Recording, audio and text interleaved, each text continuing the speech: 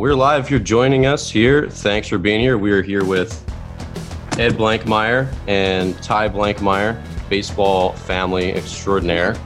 I'm gonna introduce Ed here first, but before I do that, Bobby, how are you?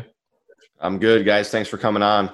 Yeah, so if this is your first episode, this is the Morning Brushback Podcast. I'm your co-host, Dan Blewett, my compatriot, Bobby Stevens, out in Chicago.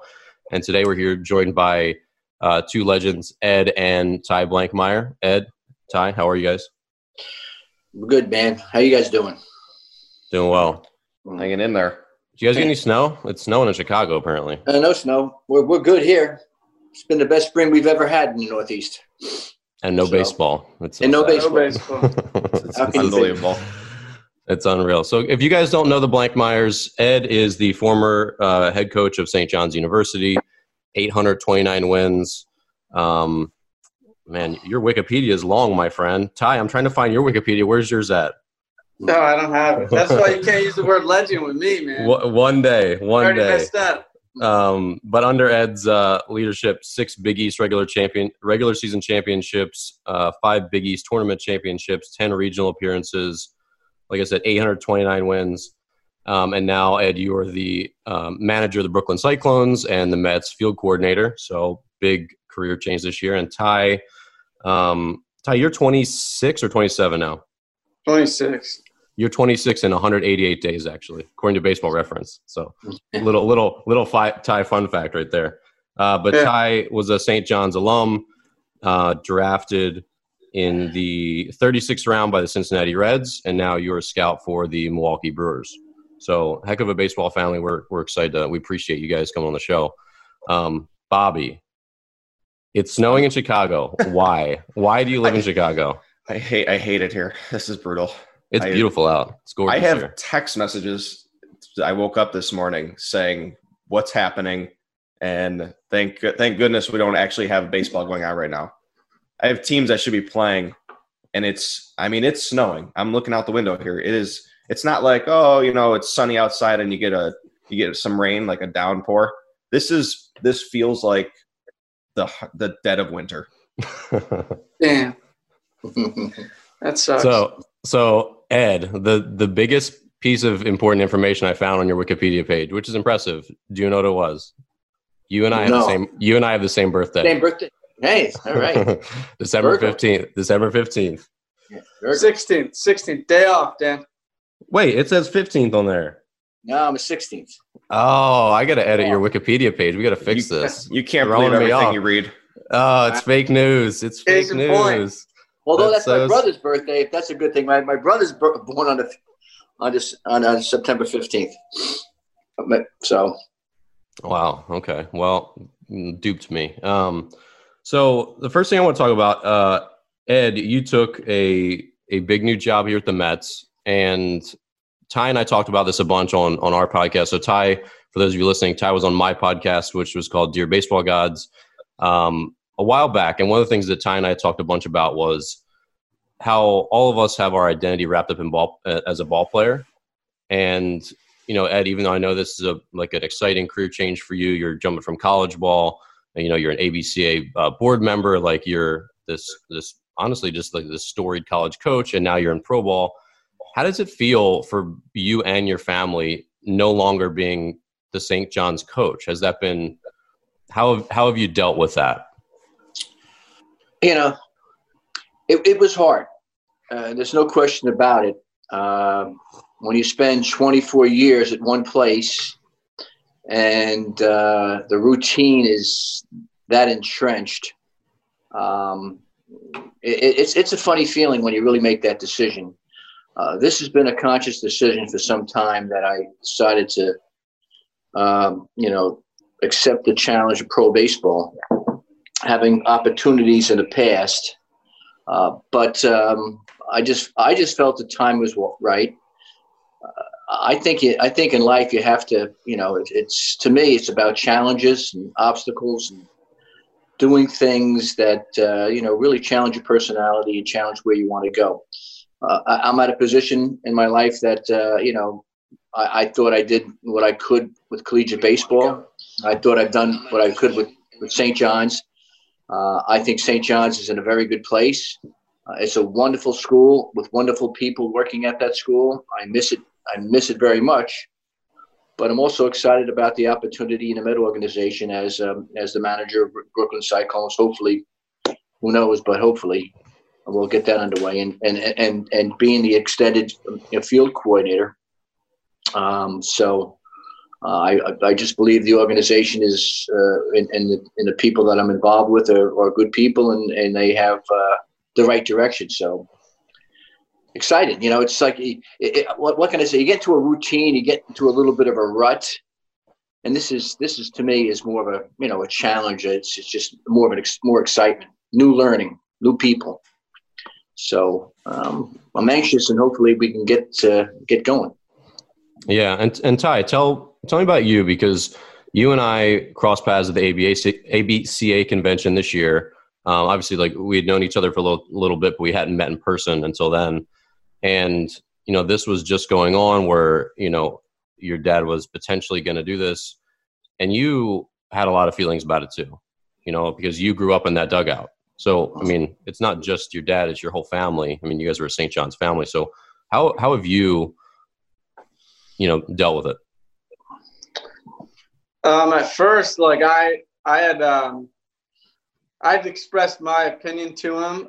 Just recently playing on the pro side not too long ago, and kind of being immersed in the pro side. Like, hey, it's not the same as college baseball. There's just the way it is, and I expressed like it's not what you think. So I just kind of informed him on that, but as it got going, it made sense to me. I mean, if you look at St. John's as a program and what he was able to do within the program with the help of other people, you just look at that and you're like, hey, he's done almost as much as you could do with a program like that.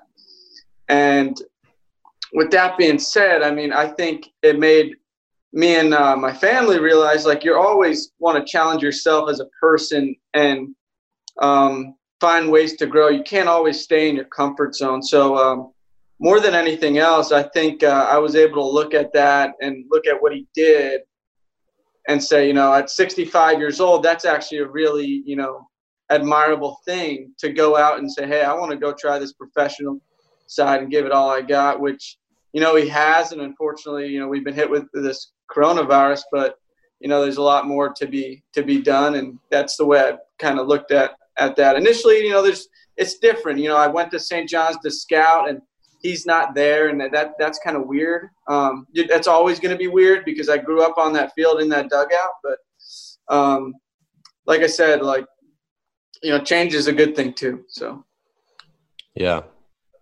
So Ed, I'm looking at your Wikipedia page and being thoroughly impressed with how well St. John's. I mean, I went to Northern Illinois, so another cold weather Division I school, and sustained success in the colder weather Division I climate is not easy. So I'm really impressed. My question is, how was your first spring training? I think I remember my first spring training as a professional as a player, but as you're as transitioning from everything you knew from years of college coaching, how was that experience down with the pro team? It was a great experience, but I think we got into the fourth day of camp and they shut it down. I was down there for approximately a month. Came in for the mini camp, which is they bring in a lot of their quality players, but we only really got to 4 days of a full camp. And it's obviously different. You're dealing with, in regards to college, you're dealing with a roster of 35. And now you're dealing with, 4 full season teams. And, there certainly would be some players that will be extended players. And the organization that takes place and the amount of people that are involved in the entire process, it's quite different. It's quite unique. I wish I was down there further to learn it, but I like what I saw. I thought it was great. It's what it's all about. Well, so one of our mutual acquaintances, he was telling me that as he was prepping me for this podcast for both of you guys, of course, I've already met Ty, but, and Ed, you and I met at the ABCA as well this year. He said, Ed's big on routine. He's really sharp and he's very well prepared for anything he does. And I read this book. Have you read General Jim Mattis's book? No, I have not yet. No. He's going to add it to his list now. I have a list. I have a journal of books that I read. So, but he's a super well-read guy, and so one of the things he impresses in his book is reading and how important it was to him. And he said when he was transitioning from general to, I think it was to when he was like the chief of the joint command. I'm botching that, I know, but he basically said, this was a new job for me and a lot of different demands and a lot of more administrative tasks and things that were unfamiliar to me. So he said, so what I did was I outlined a list of like 23 books that I knew if I read would prepare me well to like hit the ground running. And I was just like, you're not a normal human. Like, that's awesome. But it struck me as a parallel as I was running this morning, that you seem in a similar way from everything I've heard. So what did you do to prepare for your first pro season after 24 years at St. John's, to just kind of hit the ground running? I talked to some of the coordinators. I've talked to people that are currently in baseball that I knew that were in the college setting that are now in the pro setting. So I tried to do my research as best I could with people that I knew now in the profession to give me some sort of idea of what's going on. I don't think there's any real book you have to read in regards to baseball, but I just think that I relied on the experiences of others that have made the transition, and that's how I went about it. I've also used the current people in place to discuss how I could be of help and what I should be looking for, and they've allowed me to grow a little bit, to evaluate, to look around, so to get my feet wet, so to speak. So I'm just disappointed it was cut short because I would have probably been in the thick of things right now. Yeah. Ty, we got to shift gears. How has your coronavirus been? Your coronavirus standoff, holdout. And I have a question for everyone, which we asked our other guests, which is, what creature comfort have either of you bought yourself to help you get through this? Is it like a new coffee machine,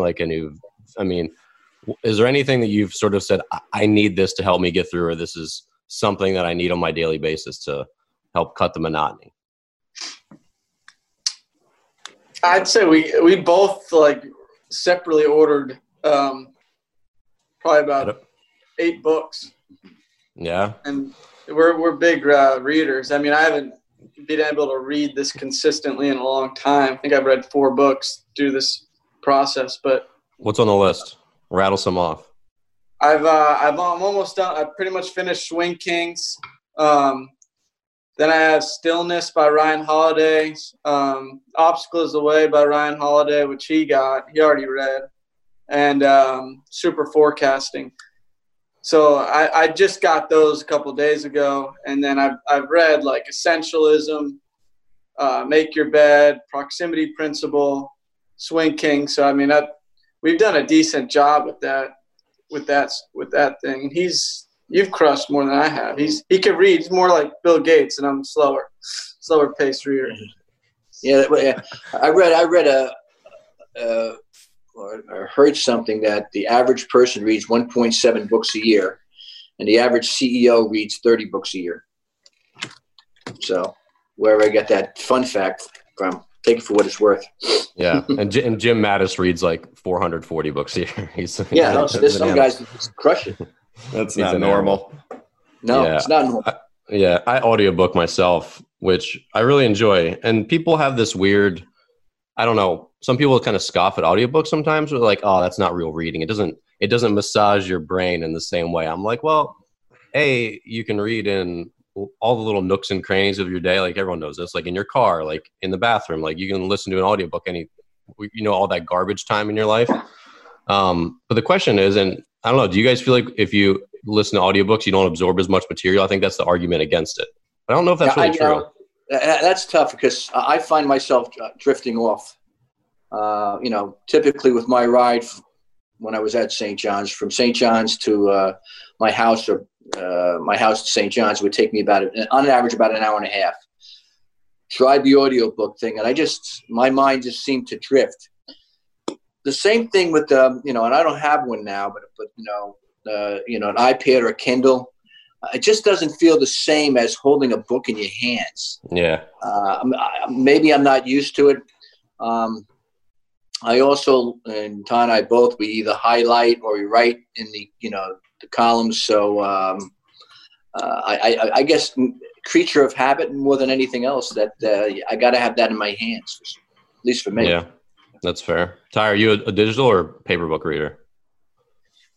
I'd prefer a paper book. I would read audiobook, especially when you drive. But I'm more of a podcaster listen to, just because I like the conversation, and I think the audiobook can get monotonous at times. However, there are some good audiobooks now that will read, then podcast, read, then podcast. You like that? I hate that. I hate that with a burning passion. I hate that so much. This is the worst thing I've ever heard. Yeah, I like it though, because it breaks it up and they can expand on intricate details that you have a question about, or usually they do, and they can speak on it, and you can hear some emotion, and that's why I think that that type of audiobook resonates with me more than just a typical audiobook. I mean, it's kind of like that, driving long, sometimes the Scout could be hard, to keep your focus and stuff. When something's doesn't really spice you up, it's hard. Are you talking about David Goggins' book? Yeah, that's good. I think more people should do that. See, this is great because we need to get rolling, get a good argument, because I couldn't finish it because of that. I got a third of the way through. I'm like, I hate this. I hate this so much. I can't. Really? I can't. And part of it was because David Goggins should have done the whole thing, in my opinion. His voice and his experience and the way he talks and the way he is, he's very distinctive, right? He's unfiltered, right? And the guy who was narrating his audiobook was this nerdy white dude. I'm like, you can't be David Goggins. In a lot of these audiobooks, I feel like typecasting your narrator is important. And, if you're just a generic, a mannequin white guy like me, sure, you get anyone to read my audiobook. I don't have any profound way of speaking. I'm just pretty plain and whatever. But David Goggins, he uses a lot of curse words in the book, a lot of them. He's pretty aggressive in the way he talks in the book, right? And then to do that with someone like me, where I'm hey, you mofo, you shouldn't, it was just it felt very forced by the narrator, where I'm if David Goggins had done the whole thing, I would have listened to it. I also am not super on board with him, but I just felt the back and forth where the narrator made it feel very inauthentic. And David Goggins, if nothing else, David Goggins is a very authentic, he doesn't hold stuff back. He's not sugarcoating it. He's this is my life. It was real. He's very unfiltered. And then to filter himself through his narrator, I felt I don't know. I just can't do this. Okay, so it sounds like you want me to narrate that book, Dan. Totally unfiltered. Swear. Let the expletives fly. Well, it's you couldn't there's just an authenticity about Goggins, like I said, and it's just getting his rabbi to read it. I don't know. It was just strange. But I don't know what you enjoyed the breaking up, and I get that part of it where you break it up and it's you get the new voice and it's kind of snaps you back into it. Is that kind of your thing? Yeah. I mean, they're off the cuff. So they're not they're not reading. That's true. You're right. They banter back and forth in little breaks. Yeah.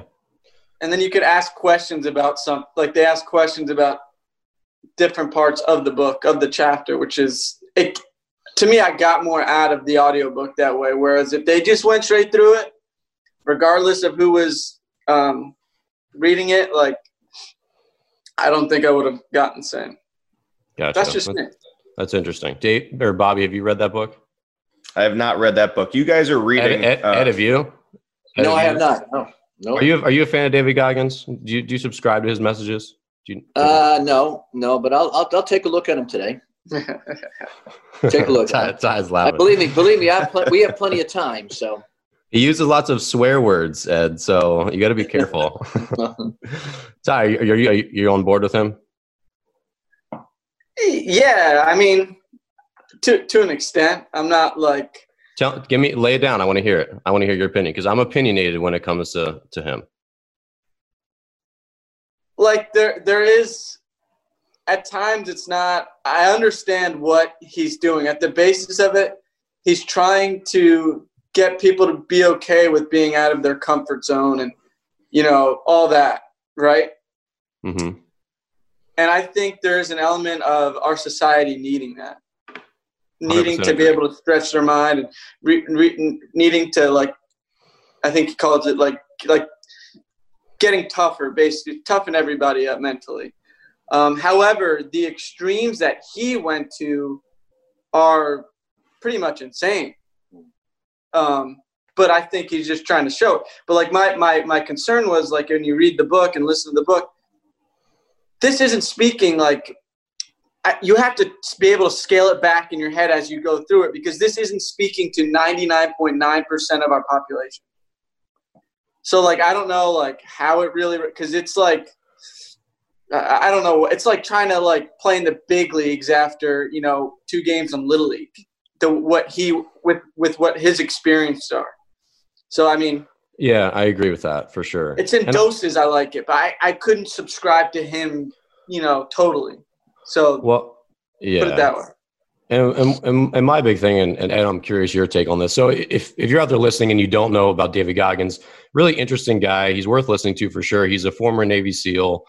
And he basically talks about how he didn't like who he was when he was younger and, like, into his 20s, was out of shape, and then was, like, looking himself in the eyes, like, look, you big pansy, like, we're going to fix this. And now he basically just, like, runs 100 miles all the time to, like, grab the refrigerator out of his house, put it on his back and go hike a mountain and, like, that's not a real thing, but he just, like, does the most, whatever a crazy amount of exercise would be, he'll do that times, like, 5 and then, like, call you a pansy if you don't want to do that. And he's like, and in SEAL training, and this was my big thing, is, like, in SEAL training, like, that he got through it, I guess, and he started, like, getting on the other SEALs where he was like, hey, like, let's go for a 60-mile run. They're like, nah, like, we're good.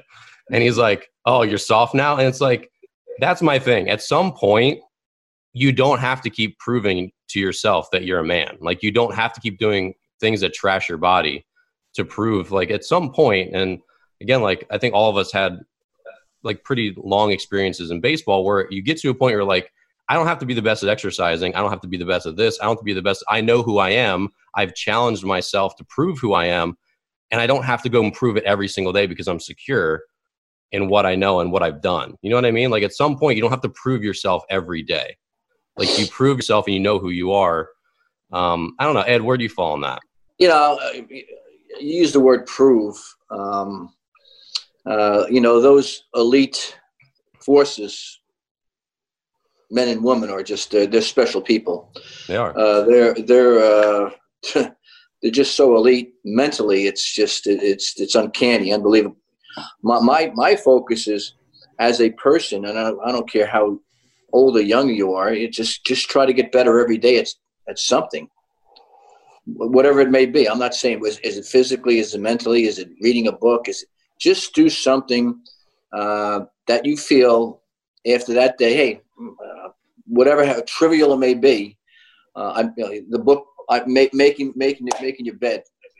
You do something that you feel that you at least you accomplished something each day. And if you think about that every day in your life, if you can accomplish one thing, just think how fulfilled your life will be. Yeah. Have you read the book Atomic Habits, either of you? Yes, read that book. Yep. Yeah, it's a good little book. Yeah. He just talks about aggregating, like collecting the little things that add up, and he has a lot of good strategies for helping with that. And I think what you're seeing in this day and age, and when you go into a Barnes & Noble or any bookstore, self-help books, improve, and any type of mental improvement type of things, yoga, Zen, meditation, they've all become popular. It just seems like different times in our lives, in our society, that things really, really take off. And I think right now, meditation and Zen, for example, has become a popular item, yoga included. Well, speak on that. How has that changed? I mean, you've been around a long time, so you've seen a lot of baseball fads come and go. You've seen a lot of things that were unacceptable become acceptable. What is the journey been in mental training? Because I know 20 years ago, if you wanted some sort of mental training, you might be just labeled a weak-minded head case. So how has that evolved during your career? Well, it's become very big. It's just as technology has started really taken off, the mental game is really come to the forefront too. And you have to, in our game especially, you got to be able to deal with adversity and failure. The big word and the buzzword, and you mentioned it earlier, doing some homework on me, is routines. And I'm a big believer in routines, whether it's a physical routine, whether it's a mental routine. You mix in the Eastern religions and with yoga and with breathing, and I think you're seeing that filtered into our mental game as well. This game is mental. It's not a physical game. We practice the physical, but we don't practice the mental. Yeah. So Ty, you were growing up in the dugout. You're around all these big leaguers like Joe Panik, and I know you're close with him. What did you learn about the mental game from watching some of those guys? Because I think the mental game is, like, for me, there was a period in my life, and I'm actually starting to again. I meditated every day for a couple of years, and it made a huge difference. But I also think most young players won't do that. Like, I know for a fact that they won't. They're not going to sit down and close their eyes for 20 minutes. So I think a lot of the mental stuff comes from parents, right? It's how you're raised. It's the situations you're in, but also the people you're around. What did you feel like you learned from growing up in a dugout? Well, I'd say the best guys, like a Joe Panik, they were in control of their emotions the most. I mean, that's why he can make big plays and in the World Series like he did. So I think to be in control of your emotion, and you walk away from the field and it's 0 for 3, and even as a scout, this applies to me. You can't tell if it's 0 for 3 or 3 for 3 with 3 doubles.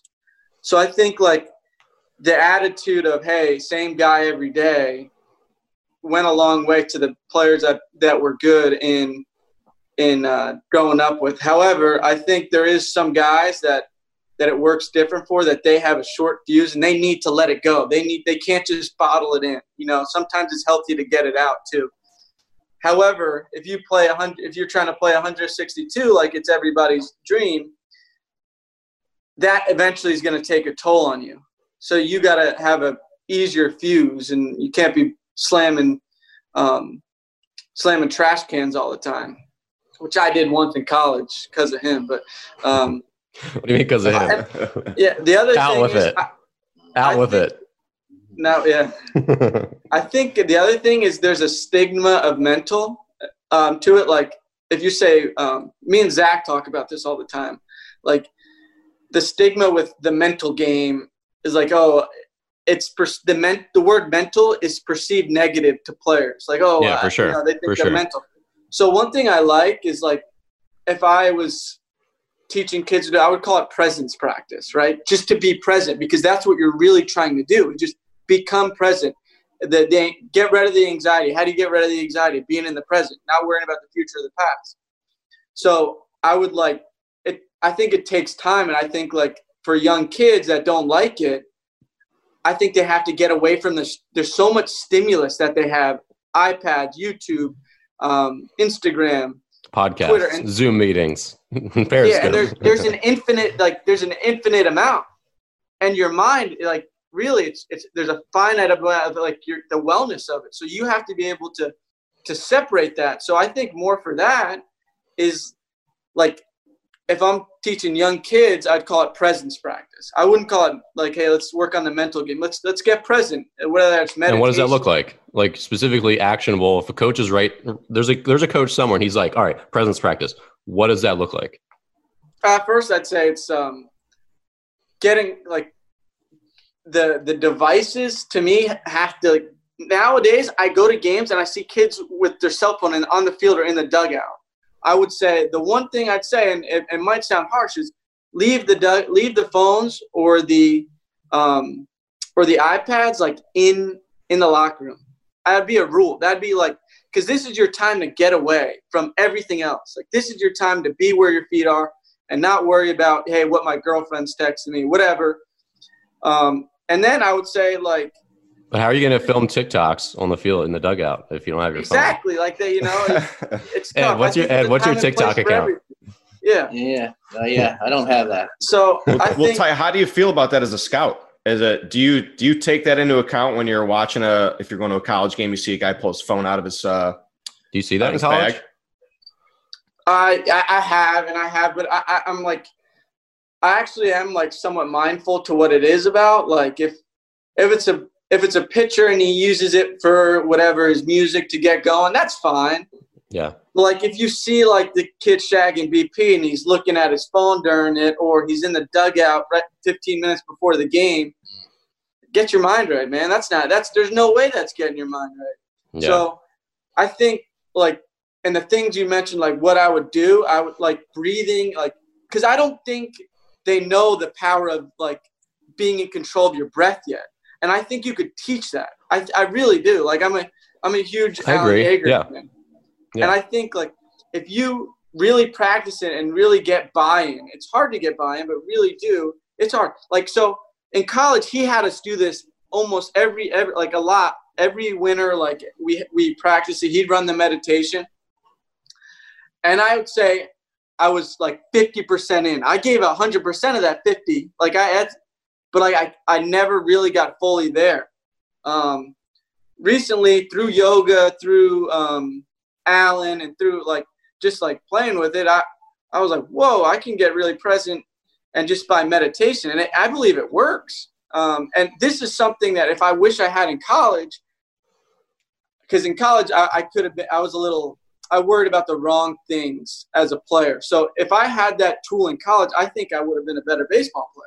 Just able to be present and not worry about the drama.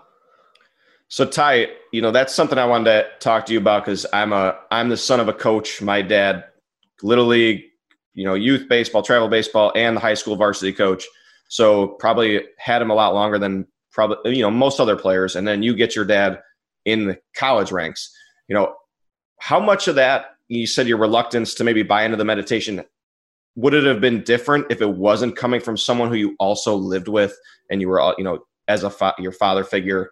I always, struggle. I would find myself butting heads with my own father for no other reason than I was around him a lot more. I don't think the meditation would have been different at that point, because like Dan said, it's hard to really get the buy-in at that point to understand the magnitude of it. However, there are things that, that come up that I thought there might have been a little bit of more buy-in, if I'm being completely transparent. Like I can't necessarily think of it, but like there are times, this guy's one of the most legendary college coaches, and I was holding back to complete buy-in because, at times you're not always how should I say it? You think you have it figured out, like, what do you know that I don't at times? Because there's some hard-headedness, and that's, to be able to compartmentalize that is a talent in itself when it had come to playing for your father, I'd say. Yeah, that's if I can chime in a little bit on that.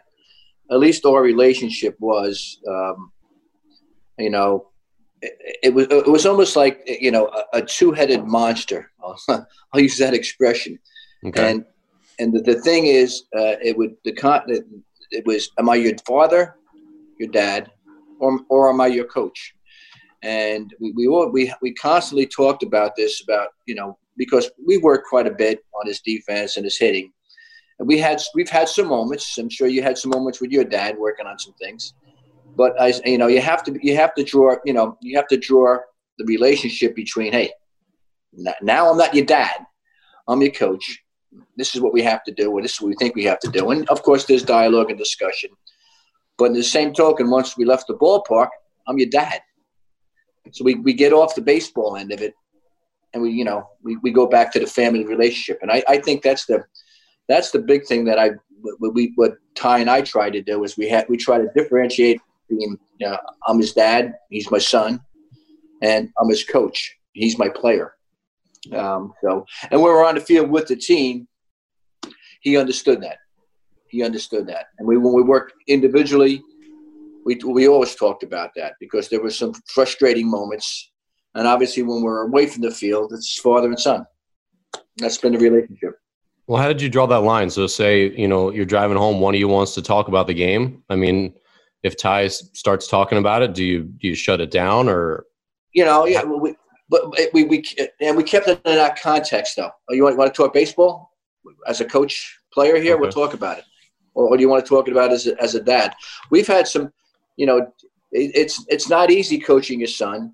And when I say not easy, it was certainly not easy for him at times, and not easy for me, because obviously everybody's always watching.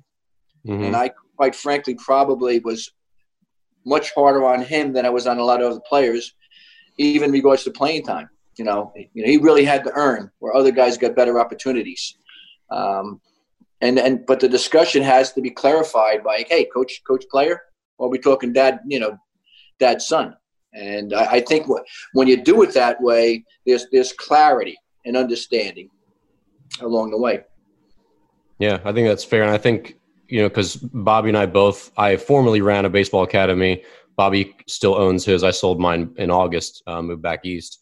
But you see that with parents, and you can definitely tell when the coach doesn't turn off, whether they're just at the game. And of course, I was coach of my own team, but there's some parents where I know, like, the whole car ride home, it's just, you should have made that play. Like, we got to get in the cage tomorrow. Like, it's just like, it never turns off. There's never this like safe place, which, everyone has a different experience. There's also father-son relationships like that, where they just want to talk baseball the whole way home, and they're both bought in. It's obviously personal. But I think more times than not, like you said, I think what you said is really astute, that there needs to be that separation where he can access you as his dad and just have the unconditional love and support, and not like who I am as your son is wrapped up into how many hits I got that day. Yeah, that's fair. That is fair. Yeah, it's tough. And Ty, I don't want to say I sympathize with you, but I've been in those situations where you don't know, like, it ends up just being a mesh together of, who am I talking to right now? And I always try and tell, this is really good stuff, Ed, for, I have a lot of youth parents that also coach their kids, and I try and give them advice, let the other assistant coaches coach your son and you coach their kid, and try and keep somewhat of a separation, because as the player and as the kid, it feels like it's unfair a lot of the time. Like, I can remember situations in high school where I'd be the only kid on the team that got a hit in the game, and I'd be the only one getting reamed out in the post game. And looking back on it, it's, well, if as my dad, to everybody else's perception, if he doesn't criticize me, it's going to look like he plays favorites. Mm-hmm. So I sympathize with that. Looking back on it, it's like, that's a difficult situation to be in. So I try and tell some of the dads that we have, look, it's going to be perceived like you're playing favorites, even if you're twice as hard on your own son. So yeah, try and take yourself out of that situation as much as possible, and let somebody else coach your son and you coach theirs. But it's a really difficult situation when you're on the field, and it's the heat of essentially battle, even though it's maybe a 10U baseball game. You want to treat everyone the same, and just comes off sometimes as you can't. Yeah, let me make 2 points on that. Number one, let's be honest. As a parent, you always want your child to do well, to excel. because basically when you see your child participate, to me that's tough because, I'd rather strike out than my son strike out, if you know what I mean. Mm-hmm. And you're watching him up there, whether he's failing, and parents have a difficult time dealing with that. And that's where the problem lies, the separation, wanting them to do so well. And then if they don't, they critique. And I was one of those parents at times, especially with my daughters in field hockey, which I didn't know a darn thing about field hockey. I thought I did as a coach, but I did because I wanted them to do so well and to excel. And I expected them to do certain things. Maybe that's a little bit of the coaching background. The second part of my point is I look at a child in three ways of a child of a coach that coaches their child. The first one is the one that's clearly head and shoulders a great player, the best on the team, no bones, no doubt about it, where you don't have to worry about that. Yeah. He's everybody that goes there, that's the best player, but no. Then there's the one that's not even close to being any good.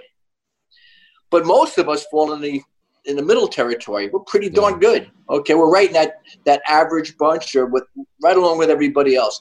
And that's the difficult parenting and coaching that particular child, because that's the one you watch.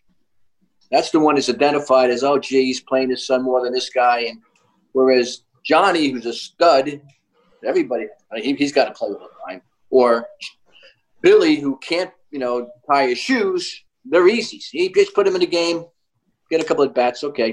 But that middle tier person, that's the tough child to coach.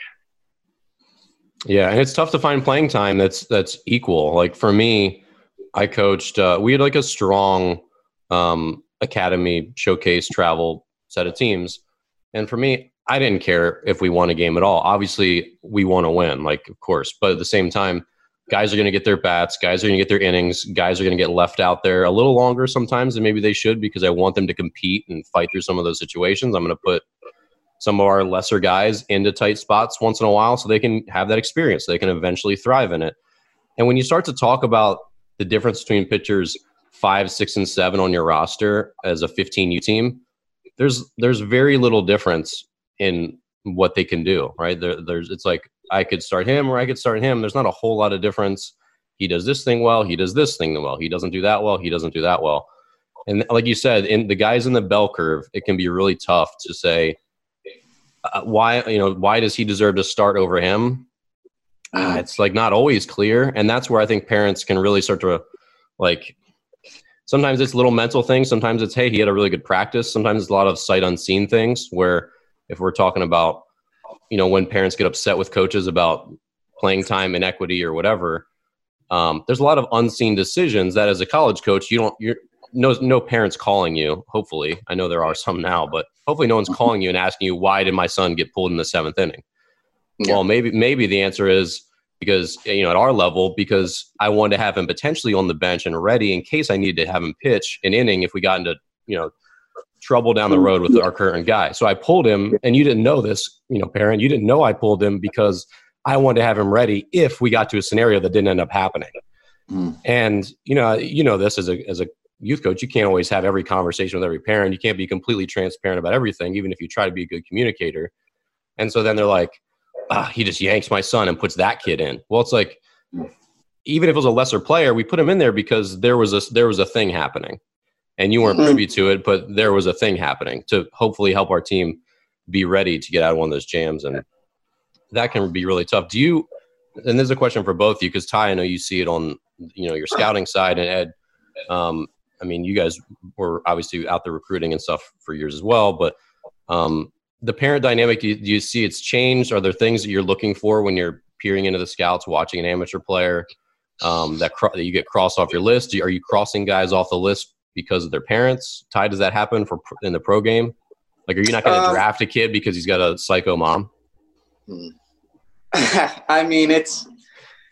have to be mindful of it, because a lot of times the apple doesn't fall far from the tree, but you can't penalize the kid for the parent, because the parent, a lot of times it comes out of love. You got to understand that it comes out of the willingness for the for their kid to succeed, like he said. But I think part of scouting is knowing the parents, knowing where, their upbringing, and, you really want to get an old school scouting, know how the parents' bodies are. And like, that's a different topic, but there is an element of it.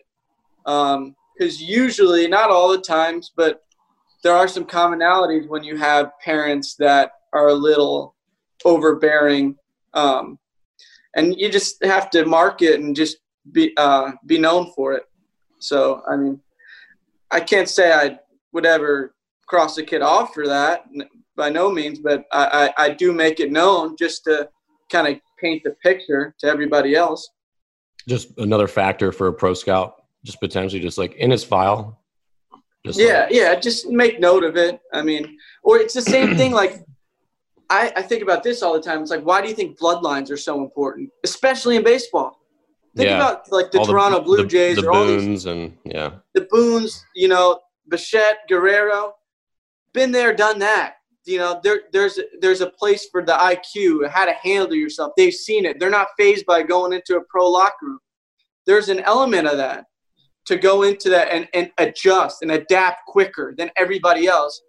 So I think that on the opposite side of that, there's that too with the bloodlines. I think that's very important too, to go to your point. So yeah, as good as it could be, a negative as it could be turned around as positive. Like last year I had Jack Leiter. If you sat down and talk pitching with Jack Leiter, I had to get out my pen and take notes, because that kid was, 6 years, maybe 8 years younger than me or whatever. And he was spitting knowledge like I couldn't believe, but his car rides home have been different, so there's two ends of the spectrum. I'd like to think I was the same way, like going home from the games, there's a little different from what I had learned when I was 10 years old than most kids. But I mean, I don't know. How do you feel about that? I mean, recruitment of I'll use the word difficult parent. Again, I think there are warning signs, and then you have to, certainly to me, when I was doing it at St. John's, where were the red flags, and was that player worth it? To get involved with something like that? You really have to weigh it. What I would look for is the interaction between the parent and the child. I wanted to see that dynamic. If situationally you had a parent that was very boisterous, drew attention to himself, I wanted to see how the kid reacted to him while he was on the field. When I had a chance to recruit or talk to them, I want to see who was the dominant figure. Was it the child doing the talking? The father talked for the child, or the mother? Who ran the shop, so to speak? Yeah. So I think you really, you use the word homework. You have to look at that dynamic and make a determination whether the kid is coachable, whether you personally or your staff can personally handle the situation, whether you wanted to recruit the kid or not. Sometimes you have to, whether he's good or not, you may have to pull the plug, feeling that dynamic may not work in your organization. Don't know. It's a case by case basis. Yeah, I like that you use the word child, because I think too often we think of these 16, 17-year-old kids, especially when they're D1 athletes, as being like very in control and they're physical. Like, I mean, you looked at LeBron James when he was a high school player. You're like, who's that old guy? He's looked like he was 28 years old. But the reality is that they are still children. I mean, I look back at myself when I was 18, and I have my college ID somewhere. I literally look like the spitting image of Justin Bieber. Just like 19 years old, but just clean shaven and wide-eyed and scared. But they're children, and they're going to get on college campus and be bewildered by all this stuff they have to do. They're in the public eye if they're an athlete, because they're walking around with their, St. John's or UMBC or NIU sweats on all day. People know who they are. Professors are harder on them. They're goofing off. Like it's suddenly this big thing, and they're on their own for the first time. Like, they are still children until you're like, I'd say probably 25. You're out there doing your thing in the real world. But it's one of those things where I think Bobby and I especially try to warn parents, like, you're getting your kid crossed off lists right now. You don't realize it, but like what you're doing in the bleachers, like scouts are already crossing off your list. And it's hard to have that conversation. And a lot of them just don't understand that either their excitement or they're just over exuberance or they're being watched by every college coach that comes to the game. Like, oh, that's that kid's dad. I don't think I want that experience, maybe. And that's tough. And we just try to warn parents. Like, if you put so much money and time and effort, again, like you said, trying to help your kid excel, and you could be unwittingly undoing it by your conduct in the bleachers, especially getting into it with umpires and stuff like that. It's like, yikes. It's chasing the Division I scholarship, if you will, chasing the dream and wanting your child to, be that whomever, whatever their perception is, instead of for their child to enjoy it and just become the best they can be at it and support that, wherever that may be. We want so much for our child. I understand it. I get it. And certain people have more resources than others, and certainly children have better talent than others. And there's young men and women that have an innate ability to work and make themselves great players. It all works a different way. But the bottom line is, when it's all said and done, just enjoy it, and because the time's going to go move fast, and everybody can't be Mike Trout. So unfortunately, but that's what they're chasing. They're chasing that fame, whatever that particular goal is in their mind. A Division I scholarship, being drafted professionally, make $1 million. Yeah, I just want to cut in real quick. Dan and I have a mutual friend texting me, and I just want to point out that Dan referred to himself as a Justin Bieber lookalike. So I just, we could do a whole nother show on that. But I want to switch gears with you guys a little bit. We have someone on Twitter, Glenn. Thank you. Asked a question. I'll start with Ty. He wants to know, how are you dealing with the whole situation with coronavirus and not being able to get out in regards to the upcoming draft and guys that that are on your list and in your area? You got me? I got you. I don't know where Dan apparently left. Yeah. So for me, you guys hear me? Yeah, I got you. Yeah. Okay. So technical difficulties. I think to your question, I've been first of all, I feel for the kids, because all of us, love the game and stuff. It would suck to lose your senior year or any college year like that, or senior in high school. So that's the first thing. But as far as what I'm doing, I mean, I'm trying to keep in contact with the kids and, make sure their spirits are up. And, it kind of puts everything in perspective. Not that I've ever taken the game for granted, because I don't think I ever have, but how much you realize how important the game is, and just being out there, being on the field is, and and to an element, it's taken away from a lot of us right now. So I think being able to reflect on that end of it has been great, because I think there's a lot of kids out there that will appreciate just being present on the field at all times, like how I use the word present. But and as far as what we're doing as the organization, we're kind of we have video collected. We have great video guys that previously collected video throughout the seasons. We're looking at different video on, guys we're may or may not be considering, and, having to put our inputs in there and, making the most of each day. I think what I've been doing is, my dad, he likes to learn and stuff. So I've been trying to go on these random Zoom calls and learn a little bit about different parts of the game. So that's kind of what I've been doing. It's funny you say learn. I have a really good friend who's a pitching coach, low A pitching coach with the Rays, and they're all being mandated to take Spanish classes over this That's break. a good thing to do. Yeah. Ed, are the Mets making No. But I have I try to spend an hour a day on Spanish, Duolingo. I'm on that, and Spanish with Paul. So I've utilized the web to try to, it's that Spanish grammatically is correct, but the Spanish when you talk to the players is a little more of a slang Spanish. You have to place yourself in conversation, but it's to me, teaching is communicating, and you do have a lot of players that are Latin players, and you better be able to communicate with them, and like anything else, so they have a better comfort level if you entertain their language. So, as a manager for the Brooklyn Cyclones, what are some of the challenges that you foresee making the switch from college to pro ball? That's a good question. Obviously, what I like challenges. I don't have to put up with the recruitment.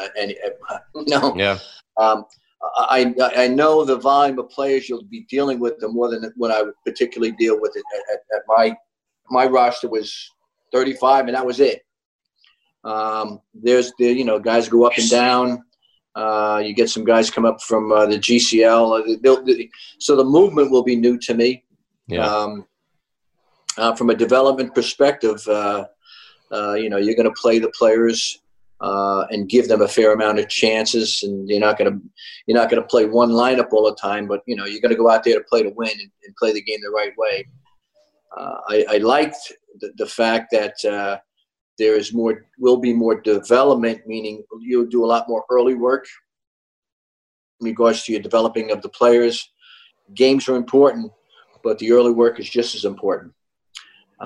Then you also factor in, which you do have a nice staff of 4 staff members, including the manager, as well as your performance coach. We have a little bit of a mental person. We have an intern.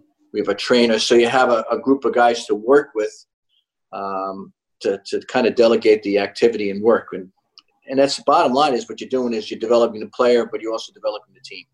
And that takes a little bit of time. So there's some challenges, but I like those challenges.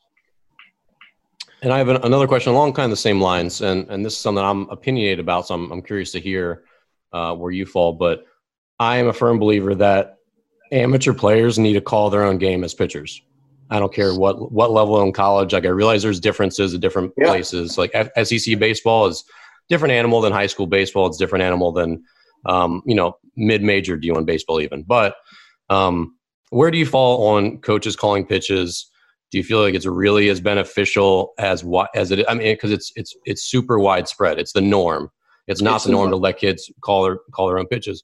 Why do you feel like that? Did you see that trend? Because it had to start somewhere. Back on the Sandlot with Benny the Jet Rodriguez, like he was calling his own game, and at some point, no one calls their own game. So, can you speak a little bit about pitch calling? Yeah, from a collegiate level, we did it all the time.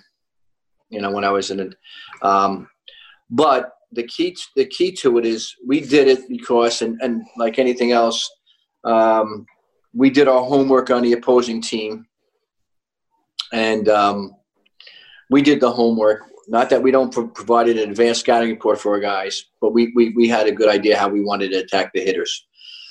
With the same token, we felt that we knew our pitch. I don't know. I think we lost him for a sec, but I'll jump on my soapbox here real fast.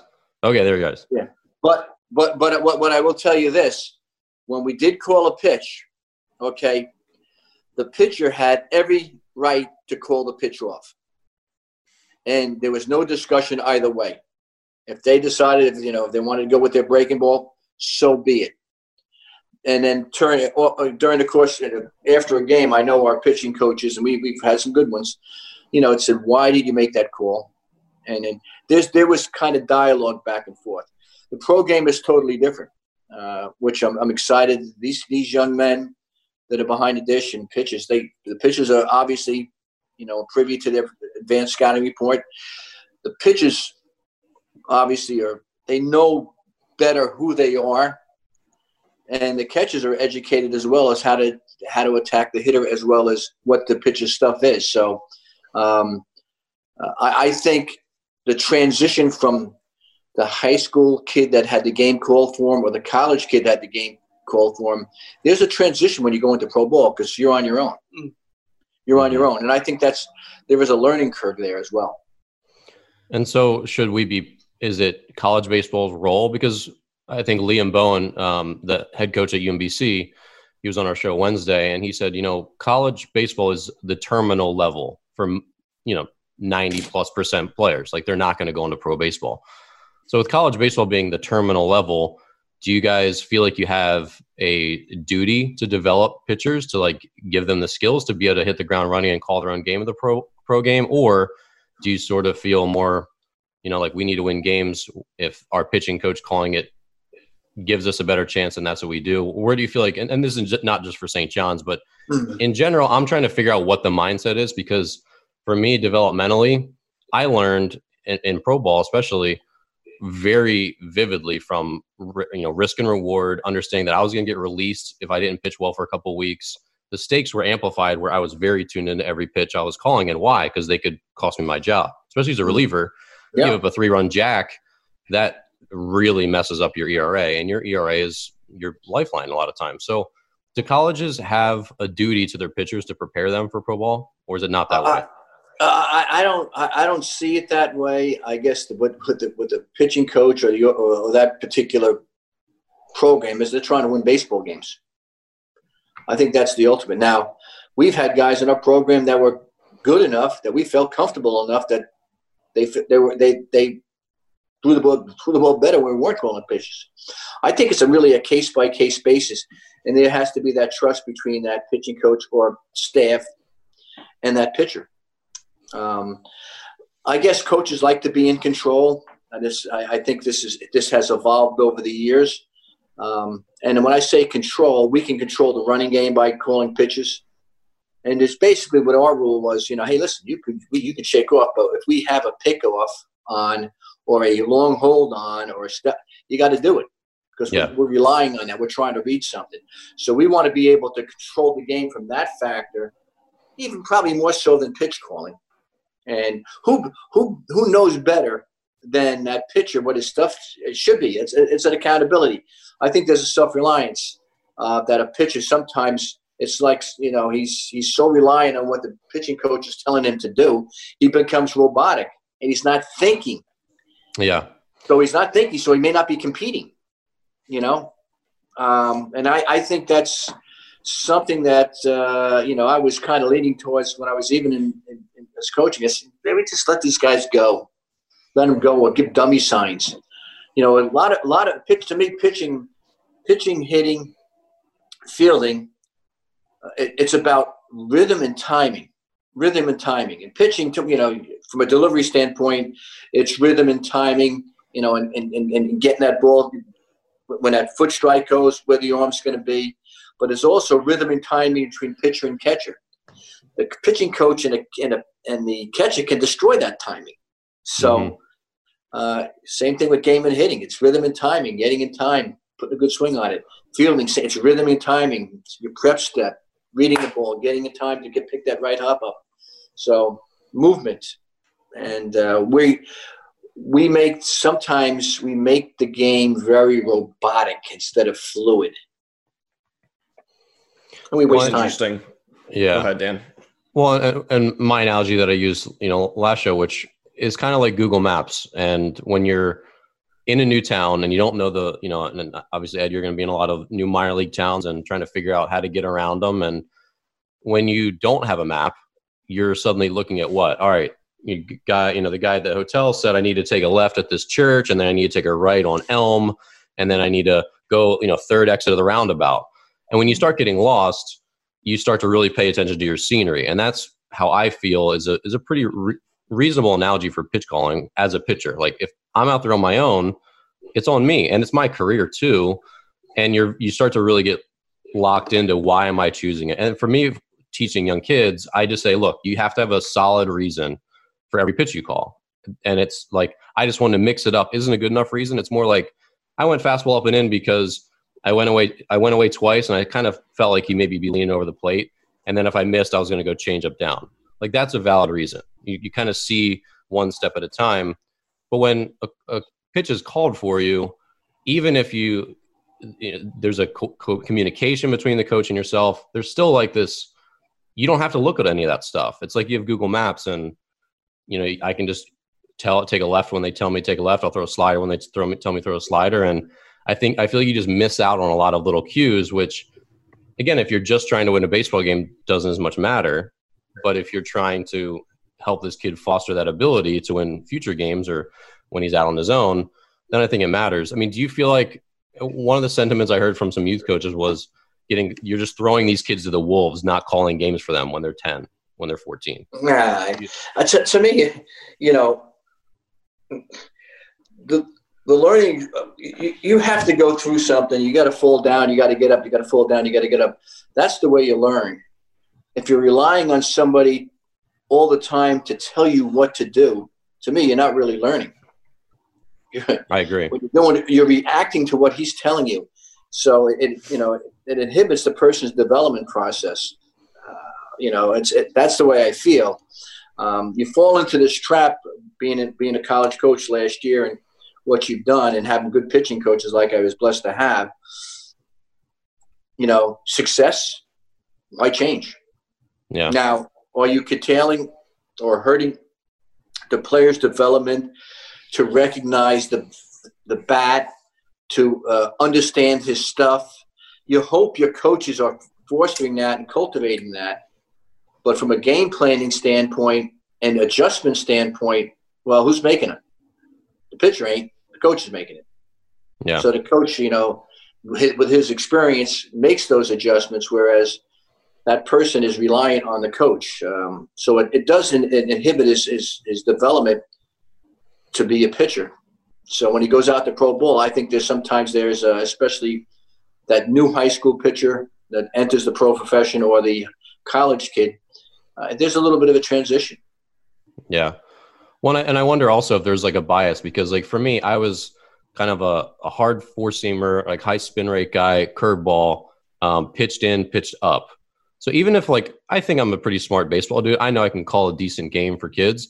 But at the same time, if you have like a pitcher, a young guy who doesn't throw real hard, who kind of sinks it, has to live off the edges of the plate, completely different skill set than what I pitched with, there's going to be, I feel like, some bias for me to, when, we really need a punch out, to maybe call the game that I would call for myself, rather than really be in his shoes and understand how he's going to pitch. And if you're a staff of 12 pitchers, how do I suddenly become, even understanding his stuff and what he can do and having a good relationship with him? I feel like it's still tough when those like games on the line pitches to, in that 4 seconds that you have to call that pitch, to be like, that's the perfect pitch for him and that hitter and the catcher, rather than me. Like, I don't belong in that transaction, but I think there's always going to be some bias. And Ty, this kind of segues into what we talked about, which is like you're a smaller guy. You're like a second baseman, David Eckstein, spark plug, Dustin Pedroia kind of player. That was who you were. How do you fall out of that trap of trying to be someone that you're not? You have to fail, and you have to learn and see. I think I told you the story, how it worked for me was when I went to my first batting practice. And this is a good story for him to share too, because from his perspective, my first batting practice in professional baseball, I saw, somehow I was in groups that there was like an ex-big leaguer and rehab guys, and they were hitting the ball so far. And before I took my first round, I'm like, oh crap. Like, I can't even hit the ball. It's going to take me 5 times to hit the ball. Like, the one time they just hit it, 450. You'll be on stroke 3. So, in college, you don't see that. So, like, I don't care. Like, that's where the tools are so different.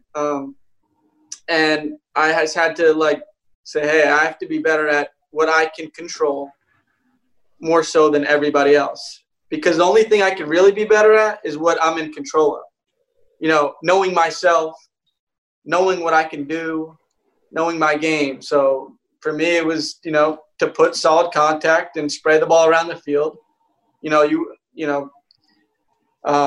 So that's what happened. And, you know, it's funny, after that day, I think I remember calling my dad. And I was actually in tears. I was like, Dad, I was coming off an injury. And I said, Dad, this is different, man. This is like, I don't know. Because I had a rough, you know, up and down college career. And, you know, it's times I was, you know, lacking some confidence. And he was like, just hang in there, man. And you'll, you know, there's a place for baseball players. And that's when I learned, really, I learned it a little too late, that to find yourself as a player, you have to know what you're in control of. And ultimately, it's not much. But you have to know yourself, too, with that. So there has to be a good reflection. So did you have that urge watching that BP to try to do what they were going to do? You had to probably fight that? Like, because what happens if you start, you know, dropping your back shoulder and trying to increase your launch angle? Like, what happens to Ty Blankmeyer if he does that? I'd probably make myself, like, fly out a bunch? My approach would be I'd hit 300-foot fly balls. Those are out. Yeah. So yeah, it wouldn't be much, but that's just more or less knowing yourself. So I think that to your question. Go ahead. And what was your system? I mean, that's a question for both of you at St. John's. How did you help guys understand who they were? I mean, because you coached Mo Vaughn, you coached who could put those balls, I mean, into the Long Island Sound. I lived on Long Island for a summer playing for the Ducks, but is that the right term? Could you hit on the Long Island Sound? Is that the right direction? You could. Yeah. But then you also had guys like Craig Biggio, very different player, even though he still had some pop. But how did you help guys? Yeah, right there. How did you help guys figure out who they were? You know, you try to teach them to. I think Ty said it pretty good. I'm not going to say individualize, but you got to understand who you are as a ball player, what you can do, what you can't do. And that complemented with success often carries you. I mean, you don't, when you have a player of like a Mo Vaughn that had 80 power, well, I didn't teach him the 80 power. Okay. When you talk about some of these guys that are advanced, you start talking about more advanced things. Okay. Maybe like approach. Okay. Maybe like, okay, here's should be your batting practice routine. Okay. And try to identify little small things that will help them keep them in their groove or keep them in their success mode. We had a player named John Morris that played for me and transitioned. I played several years in the major leagues with the Royals and the Cardinals. And he had, it was like, okay, I want to do, flips on the outer half, and I want to work the tee to the outer half. So you try to, I guess the best way to do it is guys like this, they're good because they're good. Yeah. Joe Panic is good, but what you try to do is find things that they can go to when they're not feeling right to help them along. And more importantly, I think from a standpoint of, okay, the approach to hitting, more the mental side to hitting, about their at-bats. What are you looking for? Do I ambush this thing? Here's, you talk about, pitcher-hitter competition. What are they going to try to do to you? So you can get more advanced versus some guys that are not, when you're talking about, you may have to do and identify some mechanical things that they have to work on. So it's really a case-by-case basis based on each player. And you also, I think what's important is when you identify these players, whether when you recruit them, whether you sign them, in Ty's case, you've done it for a reason. Okay, they have certain skill sets that you like. Now what you're trying to do is polish those skill sets up. So you have to identify it, and hopefully that student or that player knows what his strengths are and plays within his strengths. Yeah, that's a good point. And the talk about being on the pro side, when you were in spring training for a month and you you didn't have the whole group there, but you had basically what quote unquote prospects and the big leaguers, the guys with the real, like the guys that are highly regarded talent wise. Did you see the difference? I mean, I know what I saw in spring training with guys I thought were, elite players and just the best guys around. Did you see a difference in their habits and, what separates that guy, maybe the Alonzos of the world from the kid who's an A-ball but highly regarded player? What do you see? What did you see in your time down in spring training with those guys? That's a good question. First of all, when I was down for about 3 weeks to the mini camp, and the mini camp there was, prior to that was the Major League Protection Camp, which I was not involved with, and then spent 4 days with the full camp. Our coordinators do a very good job of kind of organizing their staff, if you will, to help develop these players. And I think that it starts with developing a quality practice habits more than anything else. Then identifying the plan for that particular individual. Now, again, you're talking about me coming into an organization for the first time, and I'm a sponge trying to take in all this information. All I tried to do I was involved with certain aspects of it, but what I wanted to do is as best I possibly can see what these guys, what the talent level was. So, and we have I think the organization has some impressive guys, and when you watch a guy move, throw, run, hit in batting practice, you can see there's some special tools there. Didn't get a chance to see him play, so tools are one thing, and how the tools equate to game, or that's the other thing. And the big thing is consistency. And that's, you want to make it to the big leagues. As you progress in the levels, you show consistency in your game, and then you continue to advance, and that's how you get to the big leagues. I guess it's a long-winded question. I never got to the point of really isolating certain guys. I was taking it all in. But talent plays, that's for sure. I'd rather have the guys that type of talent and work with them and let them play and let them figure it out. But that's kind of what I saw. Well, and so you were the USA collegiate national coach in 2015. So you got to see a lot of the best, coach a lot of the best players in the country.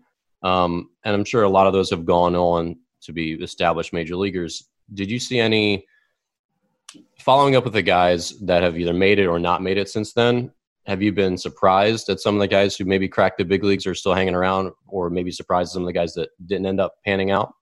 Yeah, I mean, it's, that 2015 team, we had several first rounders.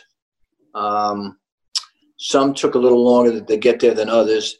There was one player that made it before anybody else that I wouldn't thought would have made it. Was a guy by the name of Garrett Hampson out of Long Beach State. Good player, good shortstop, second baseman when we had him out of Long Beach State. But he hasn't been a staple in the Rocky organization, but he's played a lot and he's been up and down.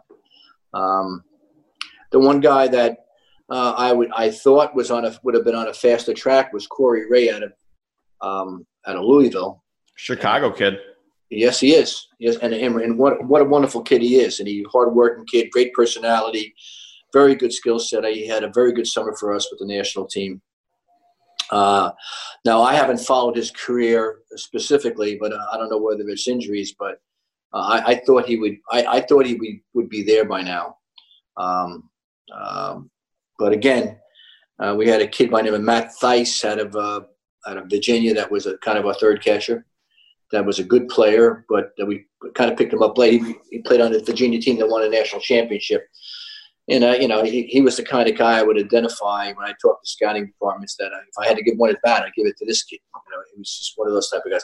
A.J. Puck, you guys probably know now. A.J. was a big Logan Shaw was the ace of that staff. A.J. was number 2 on Kevin O'Sullivan's staff. But A.J. is a big 6'8", 6'7" left-hander that throws absolute gas, and he's on the staff of Oakland now. There's some guys still filtering up and through the system. But the 2010 team, we had certainly some household names on our team. Garrett Cole was one. Sonny Gray was another. Matt Barnes was another. Noe Ramirez was another. Nick Ramirez was another. George Springer, Jackie Bradley George Jr. Springer, Jackie Bradley Jr., Anthony Rendon, C.J. Crone. I'm sure I'm going to miss a couple, but Mickey Mattuck. We had a lot of guys that are big league players. So it comes and goes in cycles when it comes to that. And some guys that you think are on that fast track take a little longer, and some guys that all of a sudden they burst through, and they just. Sometimes it's a lot to do with timing as well in the organization, what they have in front, and also it's also development. Yeah. Well, there was some news. I actually do some consulting work for an aviation company, and the news story about Roy Halladay's crash. I guess there was some further information that came out recently about him just like being close to the water, doing a lot of like sort of risky maneuvers, but it brought back up the memory of Roy Halladay, who was one of those pitchers that I think all of us followed and just all of us were enamored with, just how impeccable his work ethic was, just the way he carried himself. Like Ty, you said, never high, never low, right? Just cruising along. Ty, are there any other big leaguers like Roy Halladay that you looked up when you were young, looked up to when you were young, that you're like, that's how I should be? Besides the guys in your dugout, who else did you as a young player, knowing that you weren't going to be 6'6" and, put balls into the sound, who are the guys that you looked up to, modeled your game after? Well, I didn't know I was going to be 6'6". I thought I was at one point. But growing up in New York, Derek Jeter was like the epitome of it. I mean, he was, just the way he played the game. David Eckstein was probably the most. And I'm still curious about David Eckstein. I always ask like the older scouts in that area about how he did it with like a 30 arm and kind of how he played in the World Series. I'm trying to think who else. Well, Biggio was a guy growing up I'd watch a lot just because it was the connection to the family. Well, I'll share one of mine, and this is a kind of a segue into the next topic I want to cover, which is I grew up a Braves fan. I don't really have a team that I followed since the Braves kind of stopped being like the Braves, like Smoltz, Glavine, Maddox, Andrew Jones, Chipper Jones. Like I followed them because I loved the players. Like they were really exciting in the 90s. When they started to like become a different team, I kind of was growing up anyway. But anyway, one of my two were Greg Maddox and John Smoltz on the pitching side. They were my favorites. And now Smoltz is a often embattled broadcast announcer. People are constantly on Smoltz about Smoltz hates the new game. Smoltz is old. He needs to get with it. Why is he on TV? When I listen to John Smoltz, I hear the little bit of disdain for the new baseball game. I hear it. At the same time, I still hear a lot of good insight from him. I also hear like the little like tidbits that he gets wrong, whatever. And because it's hard to be a broadcaster, it's hard to be a podcaster. To be just be perfectly honest, like you're not going to say everything right with the scrutiny that we're all under in the media. But for me, John Smoltz is sort of like an example of an old school guy who is obviously, he's a Hall of Fame pitcher, who's maybe struggling to understand the new game, maybe struggling with, does he love the new game? Which I think it's okay to not love the new game if you don't like. He's played enough baseball to be allowed to have an opinion on the new game, right? It's changed. How do you guys both feel about the new game and how it's changing and where you think it's going?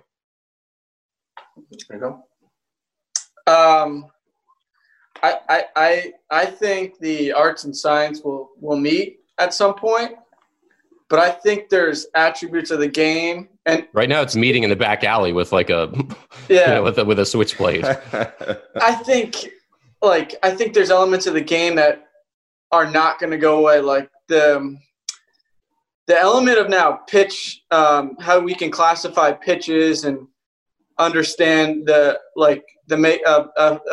pitcher's body movements and stuff, and the development of pitching is way ahead of hitting. So I like the aspect of pitching, and I like where it's going. I think there needs to be a balance still. And I heard this, and this made a lot of sense to me, was having a track meet and not having a stopwatch is now like having a pitcher throw a bullpen and not having a TrackMan or Rapsodo, because they can get that pitch that right. However, no, the makeup of the pitch keep going. Can track that well. I'm not saying that's how you get the pitcher better, but that's how I'm saying you could understand the pitch. Like they're like it's that accurate. Like once you get them, the culmination of data. But I think there needs to be a balance of it. So I don't think everyone can process the information that way, but I think the coach to understand it and see what he's working with and understand a different way to make adjustments, that is a good way to look at it. Now the hitting side it's fighting itself right now. No. Oh, please, Ty, go on your soapbox, because I feel like we're gonna be on the same page here. I think it's like fighting itself right now. And the scary thing to me is like everybody knows everything about hitting. And that's really scary because, I see him and, he's been in the game 65 years, but he doesn't care to go listen to a guy that is not even half his age about baseball in general. So now we have these, 30-year-old guys that have figured out hitting, have unlocked the keys to hitting in their mind. I think there has to be an element of open-mindedness and say, hey, there's not one way to do this. And that's on the pitching side too. But I think more so on the hitting side, there has to be, like, I put it like this. There has to be an element of like, hey, hitting is now you have to be able to speak multiple languages. You can't speak one language of hitting because you will not relate to 50% of the guys if you know one way. But if you know a couple of different ways, styles now, I think you could resonate with more guys, and I think it ultimately comes down to making the relationship with the player. But I think that's where what I'm talking about, the arts and science have to meet, and I think it will meet, because people are going to understand. They're going to get so fed up with this that it's like what are we doing? We're hurting more than we're helping sometimes. Yeah. Ed, where do you fall? Well, let me give him my soliloquy here. Old school versus new school. I guess we've heard that term. Mm-hmm. Old school, experience, new school, information. We agree on that of it? We agree? Yeah, I do. Okay. What is experience? Experience is the ability of being in as a player, experiencing the situation as a player, maybe a big league coach, a guy that's played in the big leagues for 18 years. He has coached or developed several players. Okay. That you really can't teach. That you have to go through that whole element of experience. And being able to evaluate, being able to work with players, to see the success and failure, okay, that's one part of it. Then you have the information, or the new school, the information. I kind of equate the information like this. Picture a highway, and the cars are going 100 miles an hour. And the information that's being transmitted, okay, it's almost like the internet. It's just the volumes of it is fast. It's new technology, and every other day it's getting newer and newer. From the same token, the problem I'm having with it, or some of the experienced people are having with it, okay, is equated to a highway that's in bumper-to-bumper traffic. There's just so much information that you have to synthesize what's right, what's wrong, what works with what. So I think that's the dilemma we have, that information highway and the logjam in that highway, and trying to find what works with the experienced person, okay, to unlock the highway keys to figure out what's going on with this information. It becomes simply, okay, problem solving. The information can unlock some problems if you know what to look for, if you can synthesize the information. The same token, that experienced person can eyeball it as well. Now, what we have is that we can eyeball it, and we can put the information together and, okay, problem solve it. Then you have something there. I think the direction of the game is good, but I think the synthesis of information has to improve. You hear some of these formulas, you get some of this data, TrackMan data, and you're saying to yourself, oh, I see some things, but how does it all correlate? And forget about everything else. I think the players that play the games are not robots, they're human beings. So you have to factor that into the equation. So it's not an exact science. I like the way Ty spoke about it, the art and science. The artist is the person with the experience. The scientist is the person with the information. We got to find that art science guy that can utilize both effectively, and most importantly, communicate it in a succinct manner.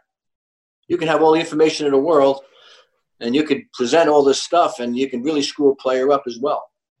So being able to communicate that information in this succinct and in comfortable manner to help the player improve, that's important. I think the combination of video and I think the Edgertronics is a good tool. You have Rapsodo, you have TrackMan, you have the K-Vest, you have Blast Motion. I mean, you have the stopwatch, you have the radar, TrackMan radar gun. But there's so many tools. The synthesis of information is crucial in unlocking the key and in finding what are the elements of the formulas that actually show benefit. So, yeah, I'm intrigued by it. I love it. Yeah, the information is great. It's the application of a lot of the information that I see a lot of contention. Ty, you're probably you're a younger guy, like you're Dan and I, closer to age, and Dan and I, so you kind of we're on the, I guess, the older side of the guys that have really been involved in the tech and the data of baseball. Whereas Ed, you've been around, a while in baseball so long. Like, yeah, we're annoying millennials. We're the annoying millennials to you, that obviously. Just Snapchat. So what you're saying, I'm old, huh? I'm an old school. I feel like I'm definitely more on your side of the baseball. The how Ty put it, the artist of doing it and having your own experience and kind of, if you can communicate those experiences effectively to someone, I find a lot more value in that than what I would get off of some of that data stuff. But all the new information is being thrown at a lot of kids and coaches and players as absolutes and facts. And this is the data, and you need to do it like that. And I use an analogy with a lot of people when I talk to it. I said, I would much rather have a guy come to my house that's a plumber and work on my sink than a guy who's read about plumbing and has never worked on a sink. And the guy that's read about plumbing, it's not to say that he doesn't know plumbing, but I want the guy that can troubleshoot, the guy that can take what he knows and his experience and work that into the situation. And I think it's relevant in baseball in that, yeah, there's plenty of guys that are very well versed in this technology and a lot of the information that have never seen 95 miles an hour coming at them and felt how they need to react and their body reacts and realizing that there's a reason everybody says hitting is the hardest thing to do in all of sports. And Ty, you hit it on the head where, the pitching stuff is great because pitching is very proactive. You control the baseball and you're in control of 90% of what's happening when you're on the mound. Hitting, you're in control of very little. And it's a tough it's a tough thing to convey to someone when you can do everything right hitting and still be wrong and still fail. So it's hard to convey that with information as opposed to experience. Which that also goes back to pitch calling, which we all agree how hard it is to hit, but yet some of the youth coaches are like, if I don't call the pitch, he's gonna get shelled, which is crazy. But I mean, the big thing I see as a non-hitting guy, in the only non-hitting guy in this conversation, is I see a almost desperation to be heard by some of these big leaguers. And it's a weird thing because I think all of us plebeians understand that if we tweet a big leaguer, past or present, they're not really going to tweet back at us. Like, they don't care who we are, right? I mean, they've been dealing with fans their whole lives, and obviously there's really nice people, but they're just, you tweet a celebrity, you don't really get a response, right? But yet now there seems like there's a change where there's a lot of former big leaguers who are starting to stir. So they see what's going on. They're starting to interact. And it seems like a lot of them just really want to be heard. And when they offer an opinion about hitting, they get attacked. And so then it's like the old man yelling at clouds and the old man yelling at the young kids. It's like, what do you know, old guy? And he's like, I know a lot. And then it's becoming more and more divisive, where I know if Ed, I walked into your office and I'm one of these guys that I'm now in a hitting guru, and I start telling you how to hit, you're just going to tune me out. Every human would do that. But if I walk into your office as a young hitting guru and I say, hey, Ed, tell me about hitting. Like, how do you teach your guys? How do you do this? How do you, and suddenly you feel heard and your opinion's valued, you'll probably listen to some of the new weird stuff that I have to say. And that's how human beings are. And it seems like there's a lot of communication breakdown where no one's listening to anyone. Old guys are trying to help, which is, I think, really positive for the community. These big league guys are trying to offer some info. And then the young guys are like, nah, you don't know what you're talking about, A-Rod. And it's like, but I do. And then this is back and forth, where if you can say, hey, A-Rod clearly knows what he's doing, clearly knows how to hit. The way he's describing it maybe isn't the way he did in a game, but he's just trying to share it and convey it. Okay. But also, this is maybe what happens actually when we slow down in slow motion, and you can marry what A-Rod's saying with what I'm teaching. Then I feel like everyone gets along. But it just seems like there's this fundamental, no one's listening to each other. People don't feel heard. And then when people don't feel heard, just like in a fight with your girlfriend, your wife, your husband, when the conversation goes to, you're not listening to me, just like it just gets worse, right? I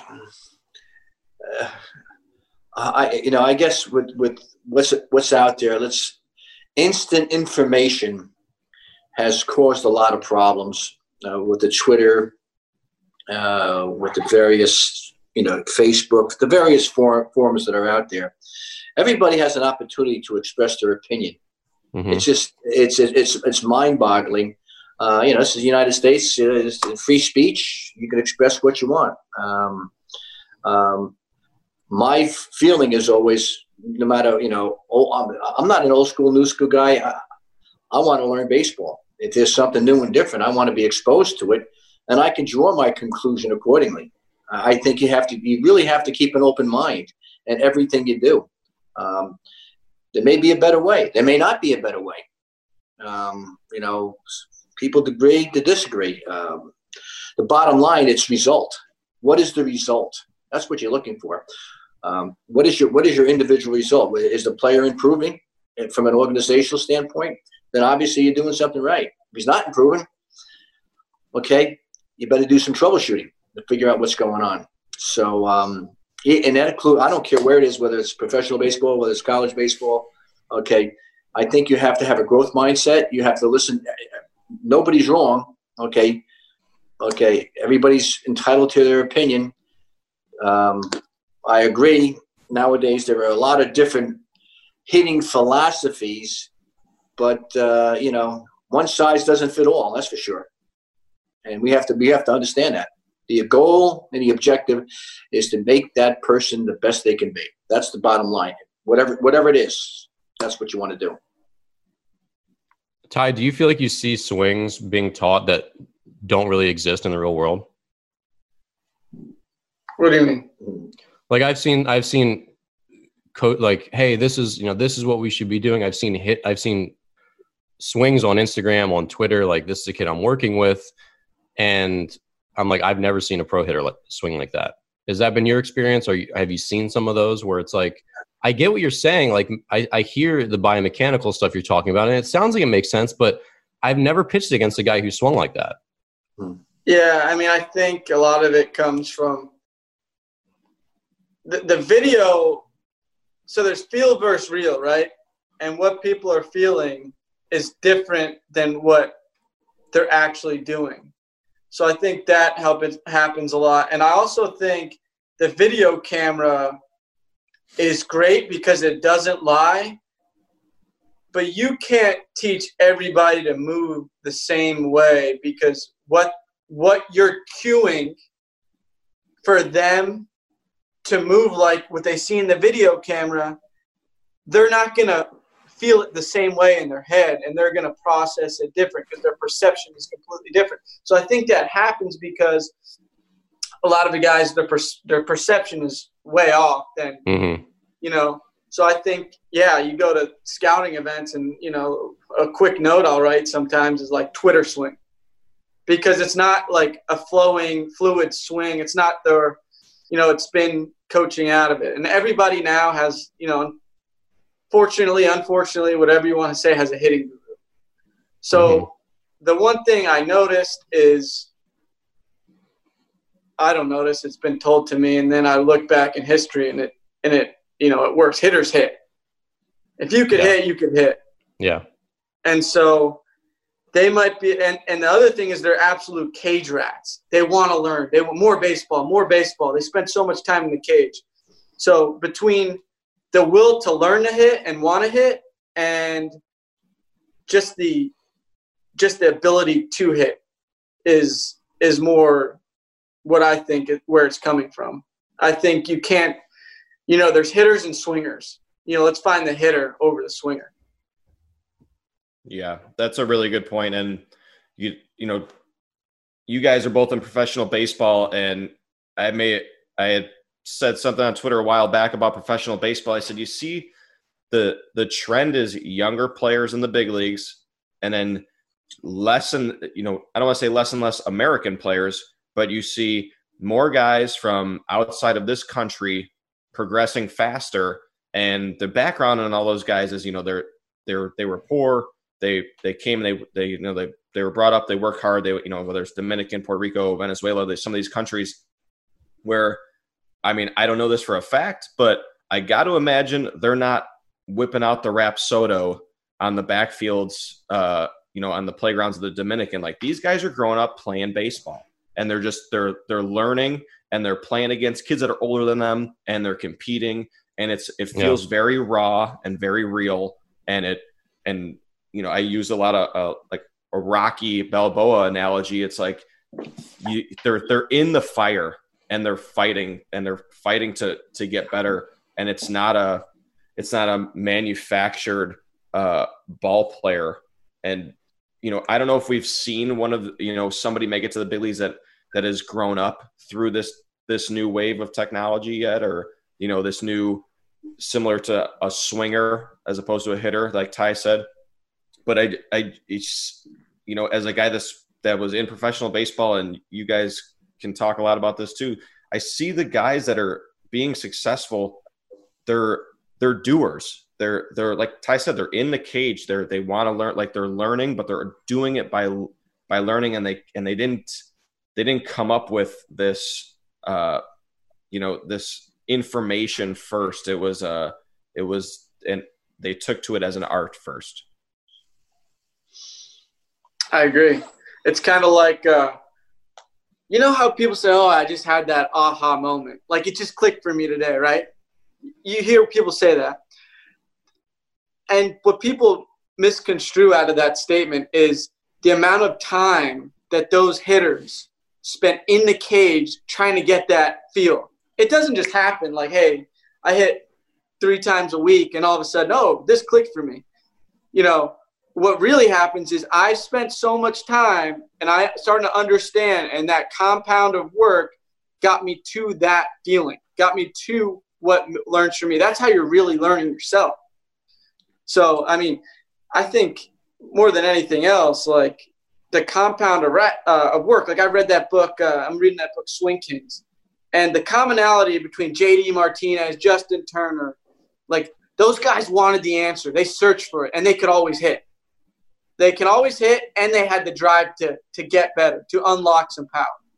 So don't you think that's like the two biggest keys to the recipe is to get the dude that can hit, back to ball skills, all that, and then the dude that just is a cage rat. Like that's the best case scenario right there. Yeah, the ability to hit is very underrated, and especially in the youth side. Which is such a weird thing to say. The ability to hit is such an underrated skill for a baseball hitter. It is, though. It's you really see, like, weird. I see youth guys with quote unquote great swings that can't hit, and I see these young kids with they've never been taught a thing in their life, but there's not a pitch I can throw them that they won't get a barrel to, and they won't just hand-eye barrel it up. And it's those kids you're watching, and it's like, man, if this kid would just apply a little bit more, he's gonna go places that nobody else can go because he's got it. And Dan and I have said it before, like it's hard to define what quote unquote it is, but you see it. And whether the kid is 10 or he's a top prospect for any organization, like he's been successful and he's figured out what works for him. And then if he's at that top level of prospect or even in the big leagues, he's kind of how you said JD Martinez and Justin Turner, like they searched a little bit more and they went down that rabbit hole of information to make themselves the ultimate player that they can be. Yeah. I mean, I couldn't agree more. I mean, that's anything though. Like anything in life is like that. If you just stay status quo in your comfort zone, I don't think you get much better. Ed, how many years would you say, and maybe this isn't the term that you would use, but for me, I would use the term, probably at least my first year, I was scared, like playing indie ball. I was like a scared pro. How many years would you say you were like a scared head Division I coach? Just like, things are new. Like I'm trying to figure it out. Like, am I doing the right thing? Yeah. It takes you a while to get comfortable. And anything you do, it's think about just taking a new job. And I've taken a new job. It's new. So you're a little bit alarmed. You're on alert. You're concerned about what's coming next. I don't know what's next. So there's a lot of apprehension. I think you have to go through the cycle, to figure it out, whatever that cycle may be in your job or in pro ball for me, as a college coach. The one thing in regards to preparation as a college coach, I was an assistant for 15 years. So I was around a head coach for several years, so I had a pretty good handle. The ones that really, I don't want to use the word, are afraid, that are the ones that have to learn on the job right away. They may not have been an assistant underneath somebody that knows what the heck they're doing. Mm-hmm. And they're handed the keys to the car, and they're crashing into the wall sometimes. So, and there are coaches that right away have assumed head coaching responsibilities, have done well. But I'd rather see an apprenticeship first, so that they can adapt a little bit and develop their own coaching philosophy, maybe learn some other nuances of the game. Because I don't think more than anything else, from a coaching perspective, a head coaching perspective, what is the big thing about the position is you got to make that final decision, whatever it may be, in whatever area you're dealing with. When you start delegating in our profession, baseball, you got a pitching coach, you got a hitting coach, and they're running their own organizations, if you will, but you're controlling you're managing the whole system. So to have some experience and in those areas makes you a better manager because you've been there and done that. Whereas if you just jump into a head coaching position, administration issues are always an issue. Even to this day, there were issues for me dealing with the administration at times. But, The baseball end of it wasn't. It wasn't because I had experiences in different areas. I felt more comfortable. And this is a question for you both, but as a head coach, like you're going to make some decisions that cost your team a game. Like it's just going to happen. Like I've done it. Everyone's done it. As a leader, do you feel like it shows strength or weakness when you can stand before your people and say, hey, like I take responsibility for that. I own it. I mean, how important of a quality is that to get people to follow you? You can't be afraid to fail. Okay. You, as a coach, manager, leader, one of the biggest strengths you must have, okay, is being humble, okay, and being honest. Because believe me, these young kids nowadays, and we all once one of them. You can read right through a person that's lying to you, that's false with you, that's misleading you. So I think it takes a lot of courage, and I think you will gain the respect of the players more so than anything else if you say, "Hey, guys, I screwed up, man. It's on me." Okay, I think they'd go to war for you more instead of blaming or lying or making an excuse. I think ownership, teaching them ownership, will only give them better ownership and accountability on their end. Yeah, I watched, there's a Ken Burns documentary. I don't watch too much TV, but my parents recommended it. They said, hey, this thing on the Roosevelt family is awesome. It's about Teddy Roosevelt and then just all the Roosevelts. And without getting into politics, Bobby and I spar about politics. Bobby loves Donald Trump. I think he's despicable. But even though he makes some good moves, some bad moves, whatever, you can't say that everything he does is wrong because it's clearly not. And he does things in his own way.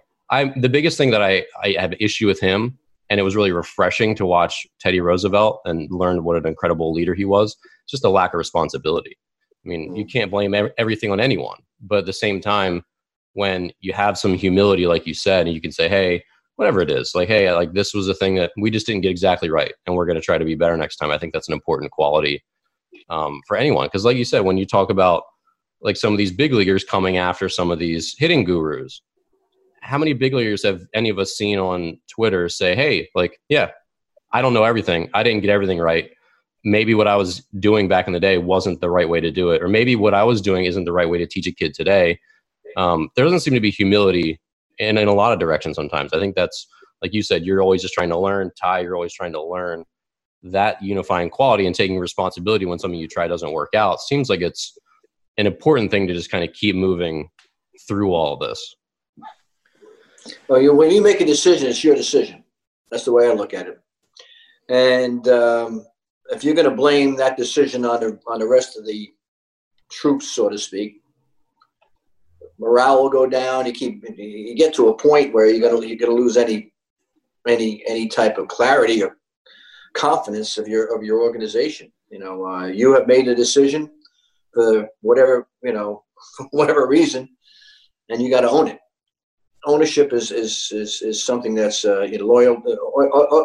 Ownership, communication, and are two key factors in any leader. Yeah, and that was one of the things that you definitely got to read Jim Mattis's book. I don't know, like, again, everyone in the public eye, in the political world, you get people that love him, hate him, whatever. I didn't know anything about General Mattis, so I read his book because I just wanted to hear from him. And I was just really impressed. And he talks about how much he cares about his troops, how his decisions were always factoring the fact that when I make a decision, like, men are going to die. They're not going to go home to their wife and kids. And he said, like, who am I to make these decisions without having learned from all the generals before me? He's like, I read Caesar. I read Caesar like I read St. Augustine. Like, I read all these, like Genghis Khan. Like, he absorbs everything he could read so that when he makes a decision that's going to cost someone their life, he's made it to the absolute best of his ability. That was what I was really impressed with him. And again, I'm not into politics. But as I just try to figure out, okay, here's a guy he gets berated on both sides of the media. What does he actually believe in? What comes out of his mouth?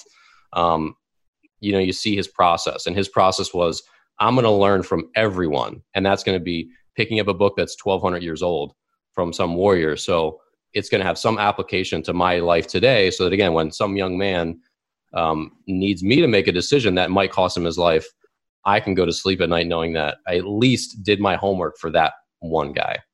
Yeah, yeah, absolutely. And to take that a step further, I always say, when you, and this pertains more specifically to dealing with a person or trying to teach a person. The two buzzwords you always hear are care and trust. Care and trust. Okay, those are the two things. If you don't obtain care and trust, then the wall will drop. They're not going. The person that you're dealing with is not going to believe you. Okay, and you're not going to get any place with it. So my message basically is the player's got to trust that you care, or that he cares what you know. Okay, and this is everybody. You have to. That's a staple. Old school, new school. It's about relationships. It's about a relationship, because you know as well as I do, if you're a hitting guru, and the hitting gurus out there, whoever it may be, that person trusts them. They have gained that trust. So as a coach, as a leader, okay, you got to gain that person's trust so that he cares and knows that you care about him, but that's where he's going to care what you know, that he trusts you, so that you can provide the information you need to get this person moving in the right direction. Yeah. So, and that process, that's a process. That's the $1 million question. How do you gain a person's trust so that he cares what you're going to teach him to help them improve? And that's what the great coaches can do. Yeah, and Ty, I'll toss it up to you. So, were there any moments where maybe you were on a new team or with a new coach, or maybe it was an older guy when you were hanging out in the dugout, or maybe it was when you were a freshman, as a senior, but was there a moment in your career when you needed that? Like, you were like, can I trust this guy? Is this guy out to help me? Is this coach really have my back? Was there any moments that you can recall that said, yeah, this was like when that guy, I knew that guy was in my corner, or something he did? Or she? Yeah, I think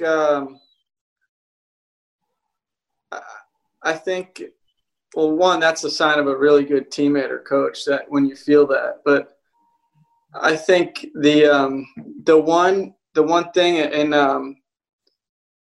in pro ball, there's a hitting coach named Joe Thurston. He played in the big leagues for a little bit. Yeah, Joey Ballgame. Yeah. So yeah. He always, I knew he cared because, and it was a lot of these guys, I knew they cared because I was far less talented than a lot, but he'd always spend time in the cage with me and talk things through and work it out, even if I wasn't playing every day. So I think it goes back to how you treat anyone is how you treat everyone, right? How you treat the janitor in the school is the same way you treat the principal. And that's how it was then. I really knew that, even Miguel Cairo was the same way with me. I knew that they cared because I had an element that I was real, and I knew I wasn't Nick Senzel or Taylor Trammell, but they treated me very similarly, and they still wanted the best for my development. And that is sort of what stuck with me in that regard, to really know that they cared. And it made a difference in my development in a short amount of time. Yeah. Well, guys, we're gonna wrap here for today, but thank you so much for being on the show. This was an awesome conversation. I think we got deep into a lot of stuff that I think our viewers got a lot of good comments. 2 hours. Yeah. So if you're new to the show, thank you for being here. This is the Morning Brushback Podcast. I'm Dan Blewett, my co-host Bobby Stevens. Thanks so much again to Ed Blankmeyer and Ty Blankmeyer. I mean, you guys are superb. Really appreciate it. And if you're new, check us out every Monday, Wednesday, Friday, live here on Twitter at 9 a.m. Eastern. Also, we stream live simultaneously on YouTube. And then you can catch us, including this episode, we'll replay on Spotify, iTunes, anywhere you listen to audio podcasts. So, guys, thanks again. Man, just a great conversation. And if you're out there, thanks. And we'll see you here on Monday with our guest, Jeff Fry. Thanks, guys. All right, guys. Thanks. Appreciate it. Appreciate your time. Enjoyed it. Thank you. You too.